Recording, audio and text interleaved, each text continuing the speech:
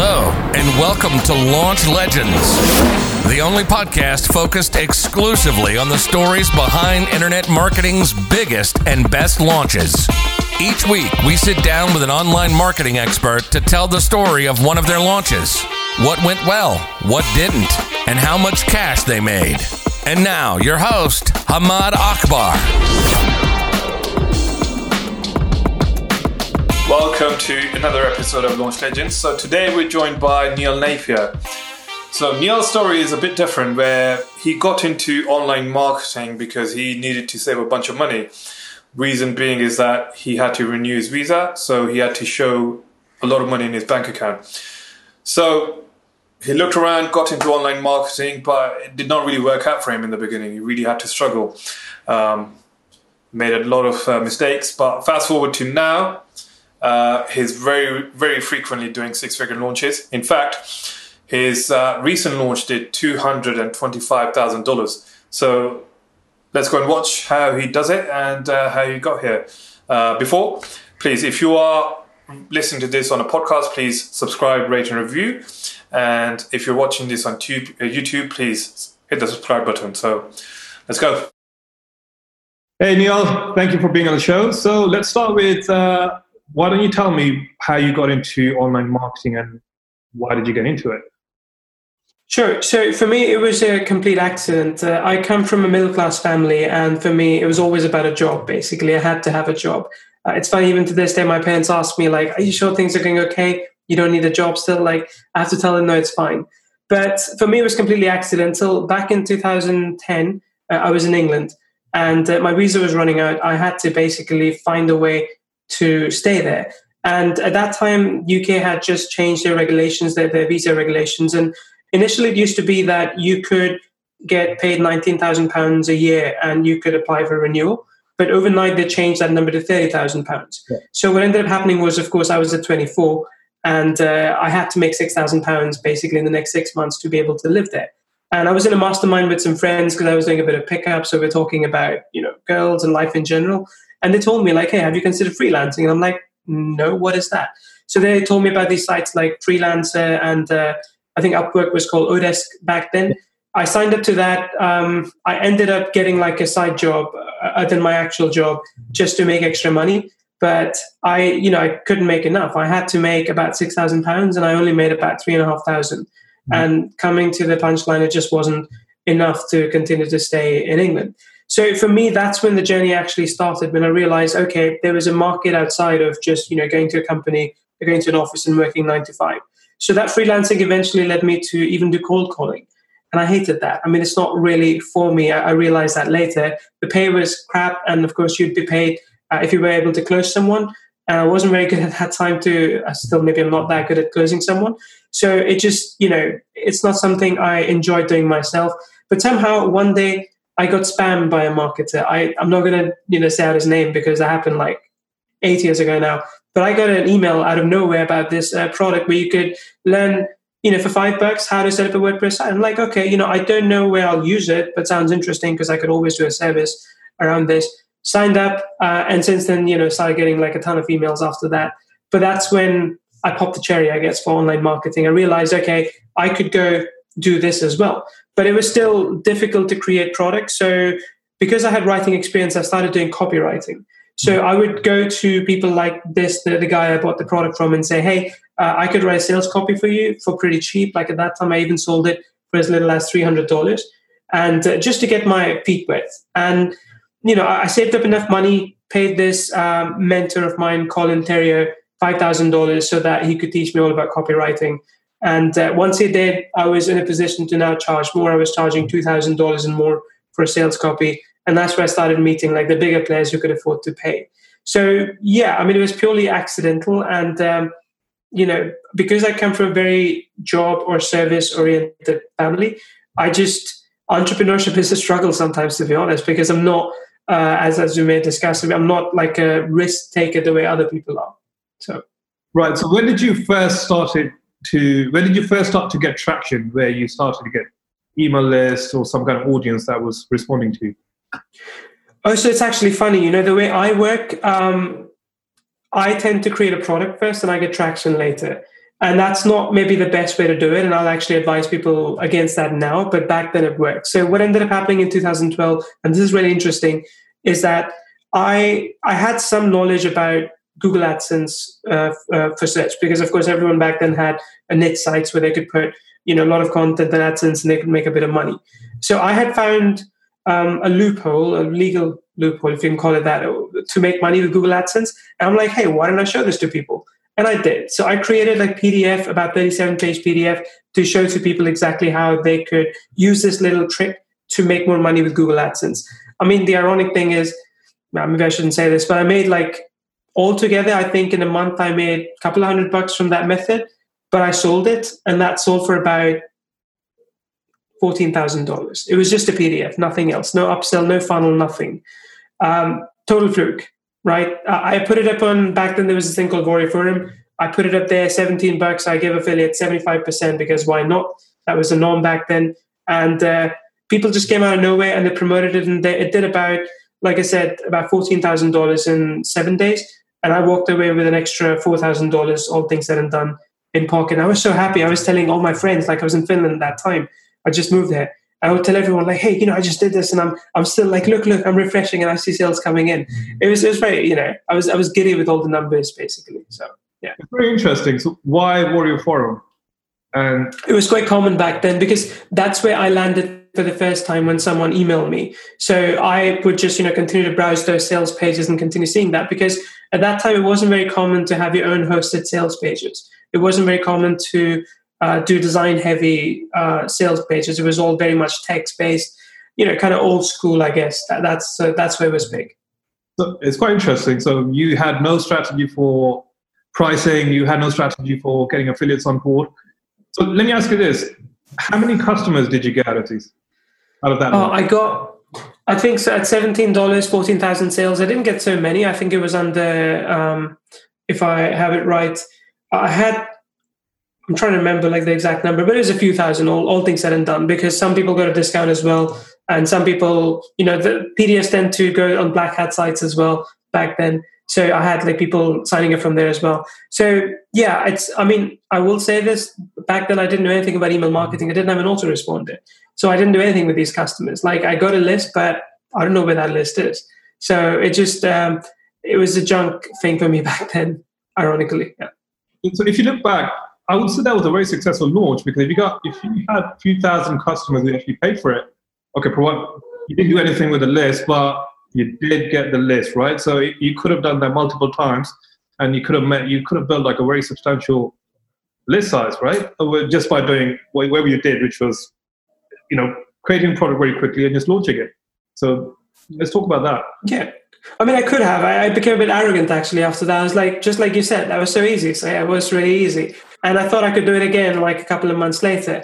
And I tried, but that time, I guess my intentions were good, but I just didn't study the market at all, because I just didn't think that was necessary.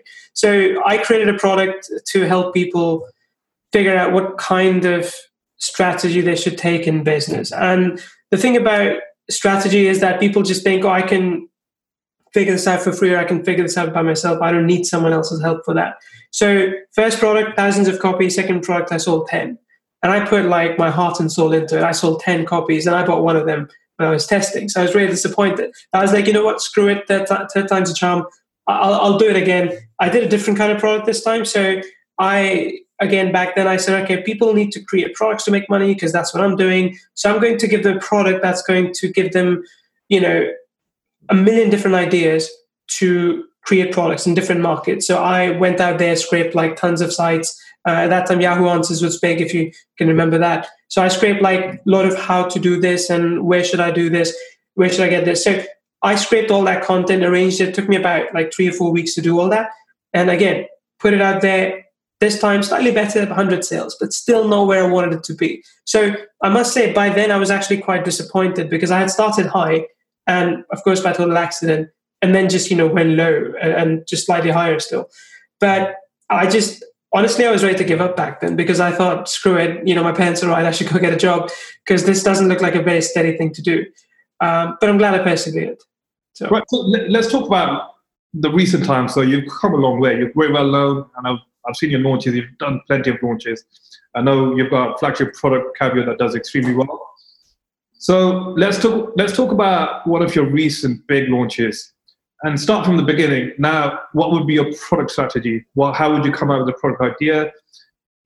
And how would you go from the product idea to the launch? Let's talk about the whole journey. Let's talk about a particular launch. Sure. So I'll talk about Mailview in this case because this is sort of under the same umbrella as Kyvio, though not part of Kyvio, but it's similar branding as well. So Mailview is an autoresponder. It's a full-service autoresponder. You basically just bring in your list, and we have an SMT, we have warmed up IPs, we have pretty strict onboarding as well, so we make sure spammers don't get in. And initially, when we had the product idea, we kind of already had a part of it within Kyvio. So Kyvio had its own autoresponder service, but the problem was it didn't have an SMTP. So there'd be people signing up from, for example, Nigeria. They would say, hey, we tried to get SendGrid, but SendGrid doesn't allow Nigerian customers to sign up. We had people who were technically not able to set up an SMTP. And we just said, you know what, screw it. We can't continue selling this because if we continue selling it like this, people are never going to adopt it because they keep getting stuck. So we also realized within the tool itself, our adoption rate compared to total number of customers was really low. So we had to figure out a way to basically give people a full service. So we, worked day and night. Basically, we co-created with another company, this autoresponder, that had SMTP built in, had text messaging built in, had a lot of other things. And it was backed by an 8-figure company that would provide the SMTP and a lot of the infrastructure. So autoresponders are tough because people don't tend to trust a new company that's just, came out of nowhere because they say, oh, but Aweber, GetResponse have been there forever. But the thing is that when you have these, it's almost a good thing to go against the Goliaths. Like when you're a David in this market, you can really use that us versus them strategy. So, of course, we weren't as mature as Aweber, GetResponse, and all those companies. But where they were lacking was customer support. Because, of course, once you grow up to a certain size, customers just become statistics. They become numbers. They become like these, blinks that you keep seeing on screen here and there. But we really emphasize the idea that you're not just dealing with a big nameless company. You're dealing with, me. You're dealing with our support. And we gave everyone like free one-on-one calls whenever they wanted. If you're feeling lonely, just call us. It's fine. We'll talk to you. So that actually drew a lot of people over to us because they realized that finally there was someone who could stand behind them, who wasn't like fighting against them. It wasn't a struggle about like, hey, my inboxing sucks. Can you help? And they would just say, no, improve your emails. If it happens with us, we really look at everything they do and we give them like guided feedback with a video as to what you could do better.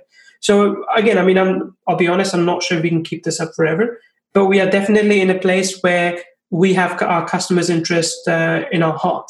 But that's about the product and then strategy and positioning. So like I said, we had to find something unique in a world where there are hundreds of autoresponders. I think for us, the service part was really the standout thing that customers could rely on. But when it came to the actual launch, we still had to convince affiliates because, we have a customer list from before from all the things that we have done. And going into a launch, we know we can drive some sales. That's fine. But a launch isn't made just by us mailing. You have to involve affiliates. You have to create an event, basically. So that's what we did.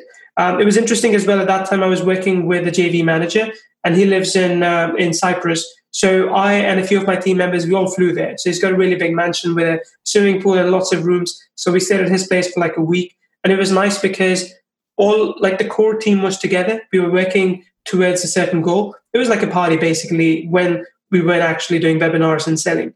And the way we approached it is we started with a 3-day value sequence. It's quite common with the product launch formula that Jeff Walker teaches. So we started with a 3-day value sequence where people get a new video every day. So we focus on one problem and talk about the solution and, of course, hint at why Mailview is the right thing for that.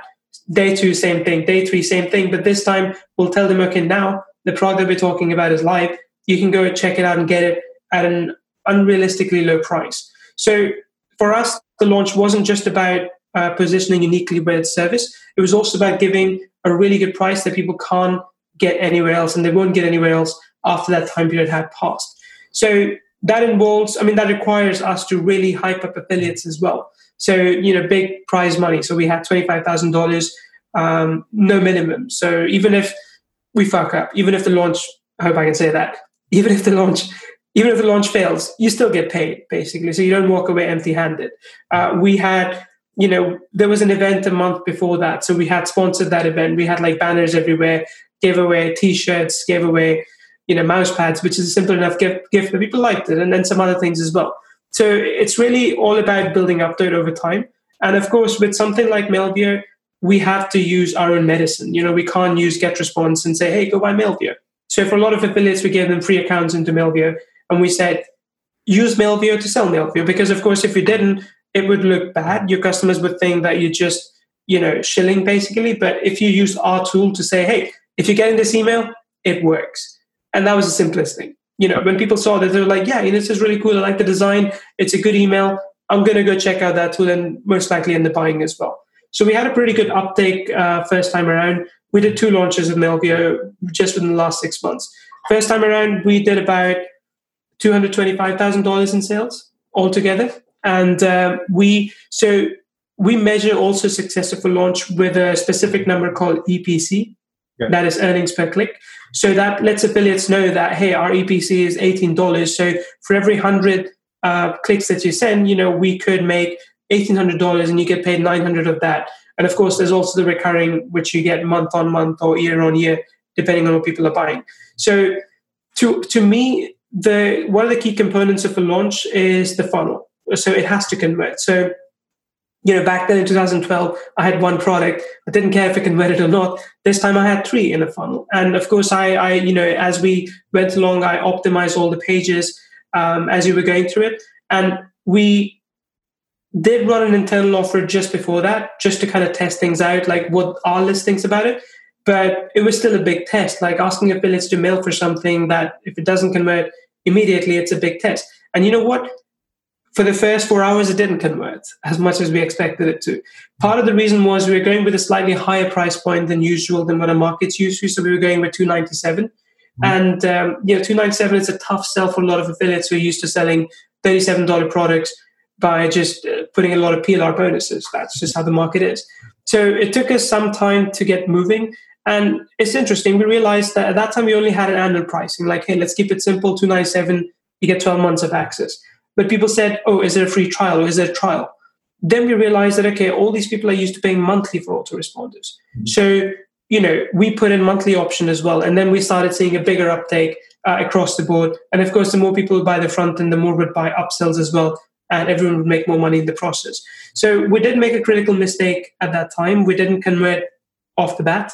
If we had, I would probably be talking, 350,000 or more. Like we had hoped for easily crossing 300,000 with something like this. But because and launches are all about momentum. It's about how quickly you can get off the mark. It's like a horse race. The faster you can start, the faster you can get to the end line. And because we didn't start really fast, we did have some affiliates dropping out as well. And I'll be honest, it's kind of hard to bring back affiliates if the male ones in our market, they haven't seen sales. They're like, you know what, I tried, it didn't work, maybe next time. Mm-hmm. So we had some of that, but altogether, all things considered, I'm still happy with how it went in the end. Right. So Neil, I'm just going to stop you there and I'm going to go back a little bit again. So yeah, a few questions and they're going to be all over the place. So first of all, when you were planning this launch, how big was your list? And let's talk about the JV manager after that. How did you bring the JV manager on board, and how many affiliates did you manage to bring on board? Sure. So we had a list of about 8,000 people, and these are active people that have opened an email in the last 60 days. So we tend to mail actives only just because it keeps the autoresponders go high as well. So we had 8,000 people. Some of them had that part of Kyvio that they were using, so we still had to convince them why switching was the best option. Then the JV manager. So I've known him for a while, like he's in the same industry that we're in, and he's slowly become, a good friend. So we now, of course, talk a lot. But he has a history of leading successful launches that have done multiple 6 figures in revenue at a mid-ticket point, especially. So for mid-ticket, like I said, it's a bit hard to sell. You need a different class of affiliates. You need affiliates that are willing to push throughout the campaign and not just for the first day or the last day. So his job basically, like I had to harass him to make sure that he talks to everyone and keeps harassing them. So it was easier for me. I just didn't, I don't like pushing people too much. So if they say no, I'm like, yeah, that's fine. But he would just kind of poke them and show them the numbers and say, are you interested now? So, that way he's an extrovert. So he was able to really play on his charm and his persona to bring people in.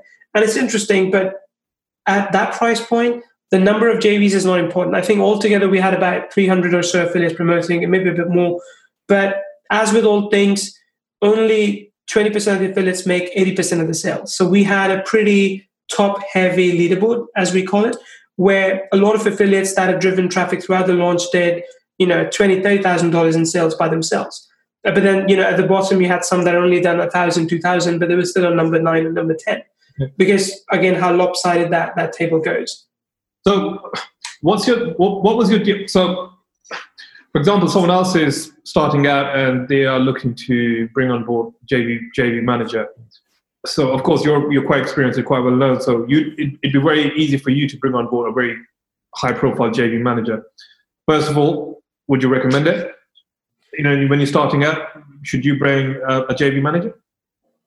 I would. I think where possible, I've always tried to, mostly because it gives me a sense of freedom as well, that I can focus on the products and the customers. Because remember, when the customers do sign up, there's a big opportunity on the back as well, selling to them. And if you're exhausted by the end of the launch, you'll do really badly after it. So getting a JV manager means that I can kind of shield myself from that constant barrage of messages like, hey, when do you go live? Or do you have any email swipes? Or do you have any bonuses I can use? So it lets me outsource that to someone else so I don't have to deal with it. And really, I've built my business in such a way that where possible, I try and outsource. So I try and optimize things as much as I can. But of course, if there's someone who's better than I am at those things, I outsource it. If I had to do it myself, I absolutely would. Like I'm doing a launch this month, so I have to recruit myself. But it just requires a more structured approach. Like I can tell you, I've seen people use Trello as well, but I have Asana board basically, where I've listed out all the A affiliates, B and C. So I try and reach out to the A affiliates as early as I can. I give them like 6 weeks to 2 months notice. And with the B affiliates, like slightly shorter notice. With the C level affiliates, even 2 weeks notice is enough. Of course, not everyone's going to promote. That's a given. But hopefully still some people check it out and do jump on during the duration of the launch. So it's really all about communication. And that's what I find hard as well in the middle of the launch when I'm trying to do webinars to bring on new customers. I don't want to reach out to like 100 affiliates in a day. It's just exhausting. So I let someone else handle that. And what's in it for the JV manager? So they usually get between 5 to 10% of like gross sales. So for example, in this case, if the launch did 225,000, at that time we were paying 10%. So they did about 22 grand or so on top. Pretty good payday for them. But like I said, it also made things easier for us. Right. And let's talk about your offer. You said that you have multiple products in the whole funnel. How did you structure the offer? Yeah, so it's a good one. At that time, we sold Melvio on credit basis. So usually autoresponder companies tend to sell, they say you get 5,000 contacts and this is how much you're going to pay every month. We said you get unlimited contacts and you get a limited number of credits in a year. So you get 1 million credits that you can use. So a lot of people liked it because as soon as they hear the word unlimited, they're like, oh, this is really cool, even though they are capped at the number of emails that they can send. So we had that as the main offer. Now, I will say it did confuse a few people because they're more used to the Aweber get response model. So our model confused them like, I don't know how many emails I'm going to send this month. What if I run out? What if this happens and that happens? We didn't foresee all of this, I'll be honest. Someone said to me during the launch, like a confused buyer doesn't buy. And that I think also happened to us. We didn't get as high conversions as we could, and it could be because the deal was a little bit complex. But because we did this, as an upsell, we could offer people more credits.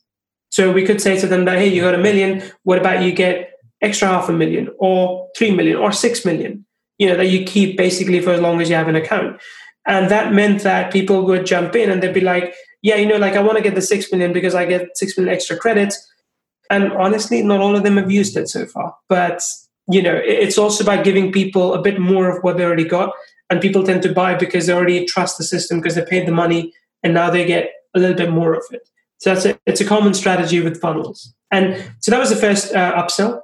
Second upsell was an information product. So we had a training on how to drive traffic to build lists. So of course, you're buying an autoresponder. I hope you have an email list.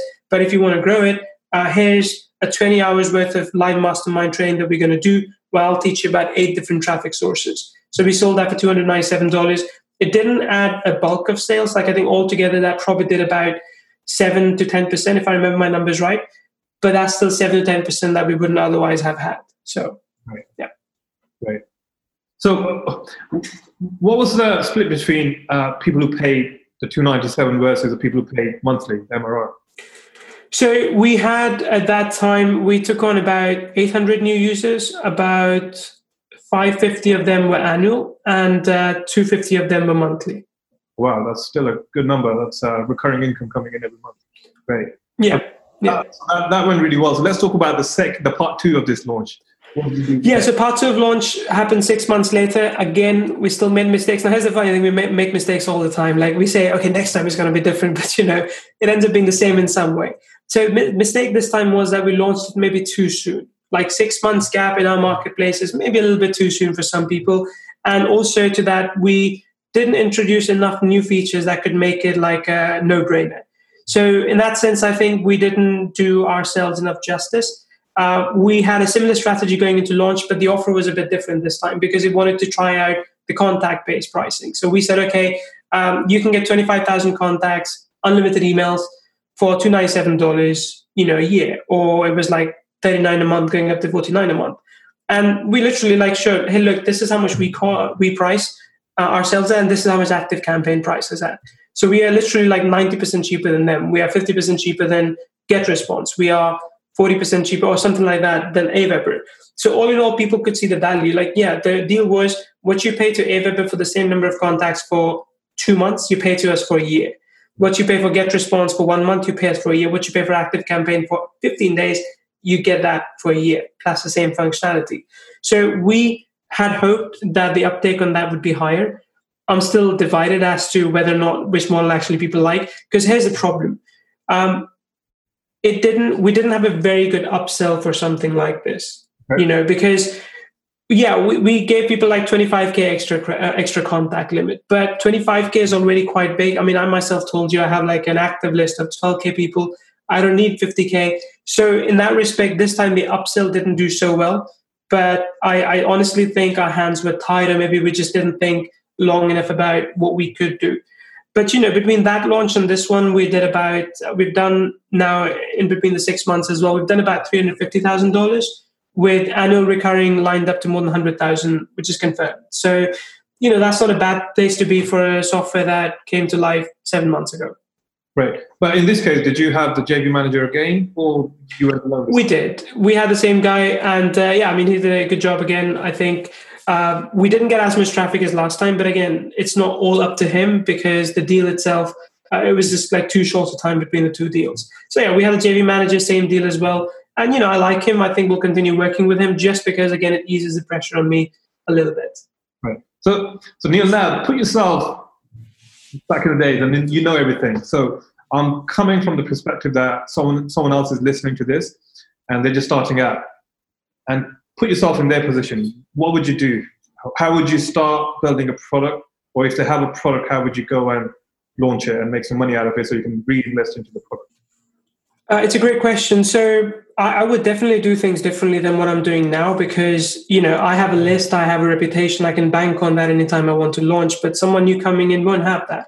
So I would strongly advise anyone who's just starting out, and things are different now than they were back in 2012 or 13. So I would suggest you to do a beta of your product.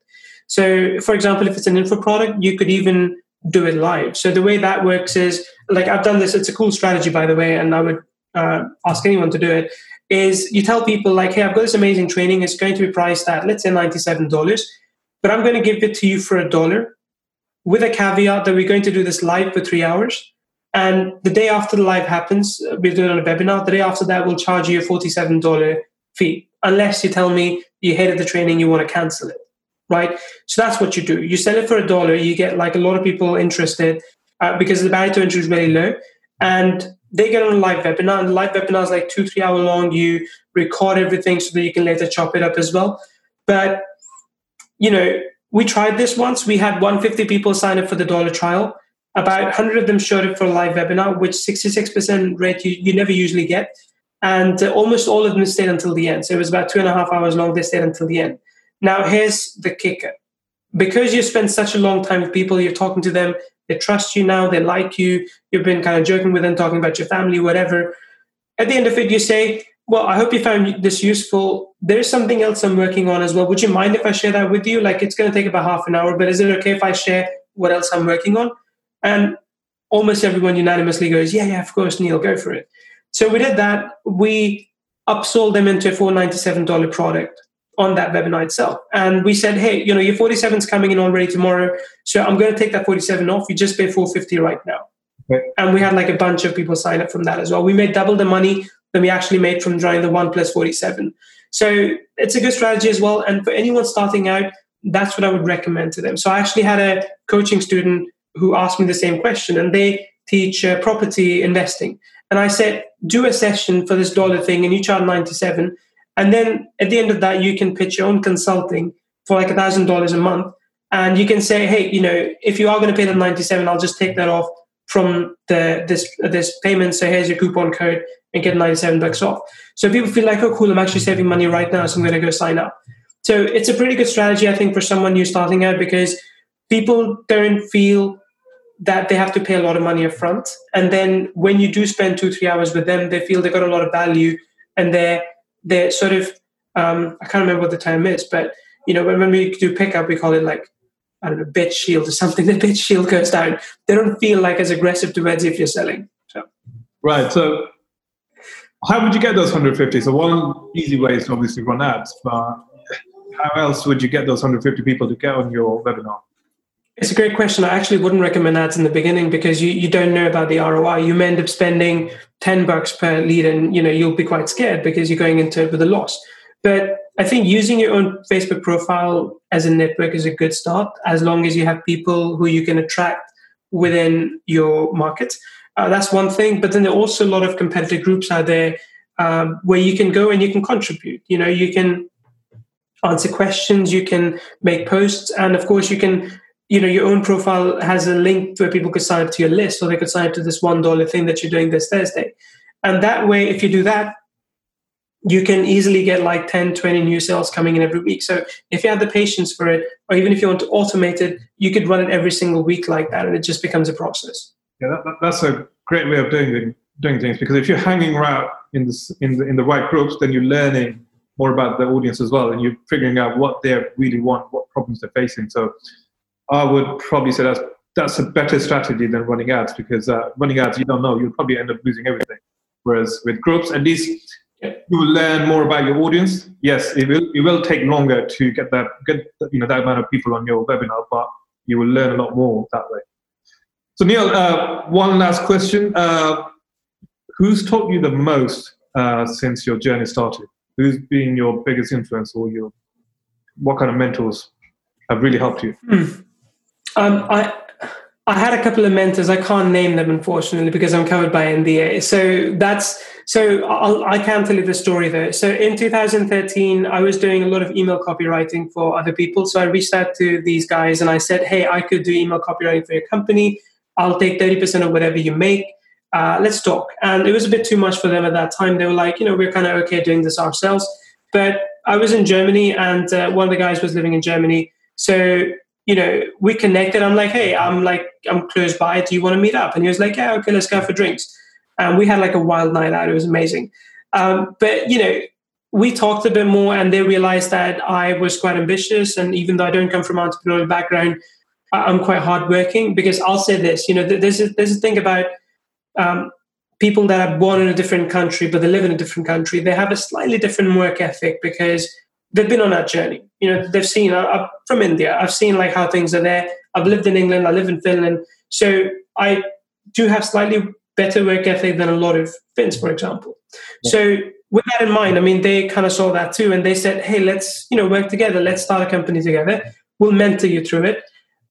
They did take a big chunk of the company, unfortunately, back then. But honestly, the insights I gained from working with them for about 4 years was just tremendous. And it was just, I gave up a lot of money in the end. When I was buying the company back from them, I even gave up Bitcoin. And that time, 2016, Bitcoin was crap. It was like $450 a piece. And of course, 2017 or so, or 18, it was like 20,000. So yeah, I lost a lot of money in that transaction, but I gained a lot as well. And honestly, if I could work with them again, I would, perhaps not under the same terms. But, it's been like they had a mind of seeing angles and strategies that sometimes I don't. So that really helped me, kept me motivated, kept me on my feet to kind of do better. So, and I also feel that if you have the sense of respect for your mentors or coaches and you kind of want to prove yourself to them, you work harder. You kind of want to make sure you don't let them down. So I had that for a long time until I didn't. But when I did, I just, worked really hard to make sure that they always saw me in the best way. So, yeah. Neil, thank you very much. And thank you for being really frank and sharing all the numbers. Thank you very much. Thanks so much. And that's it for this episode of Launch Legends. If you enjoyed listening and would like us to find and share more online marketing launch stories, please search for Launch Legends in your favorite podcast listening app, and then subscribe, rate, and review. Until next time.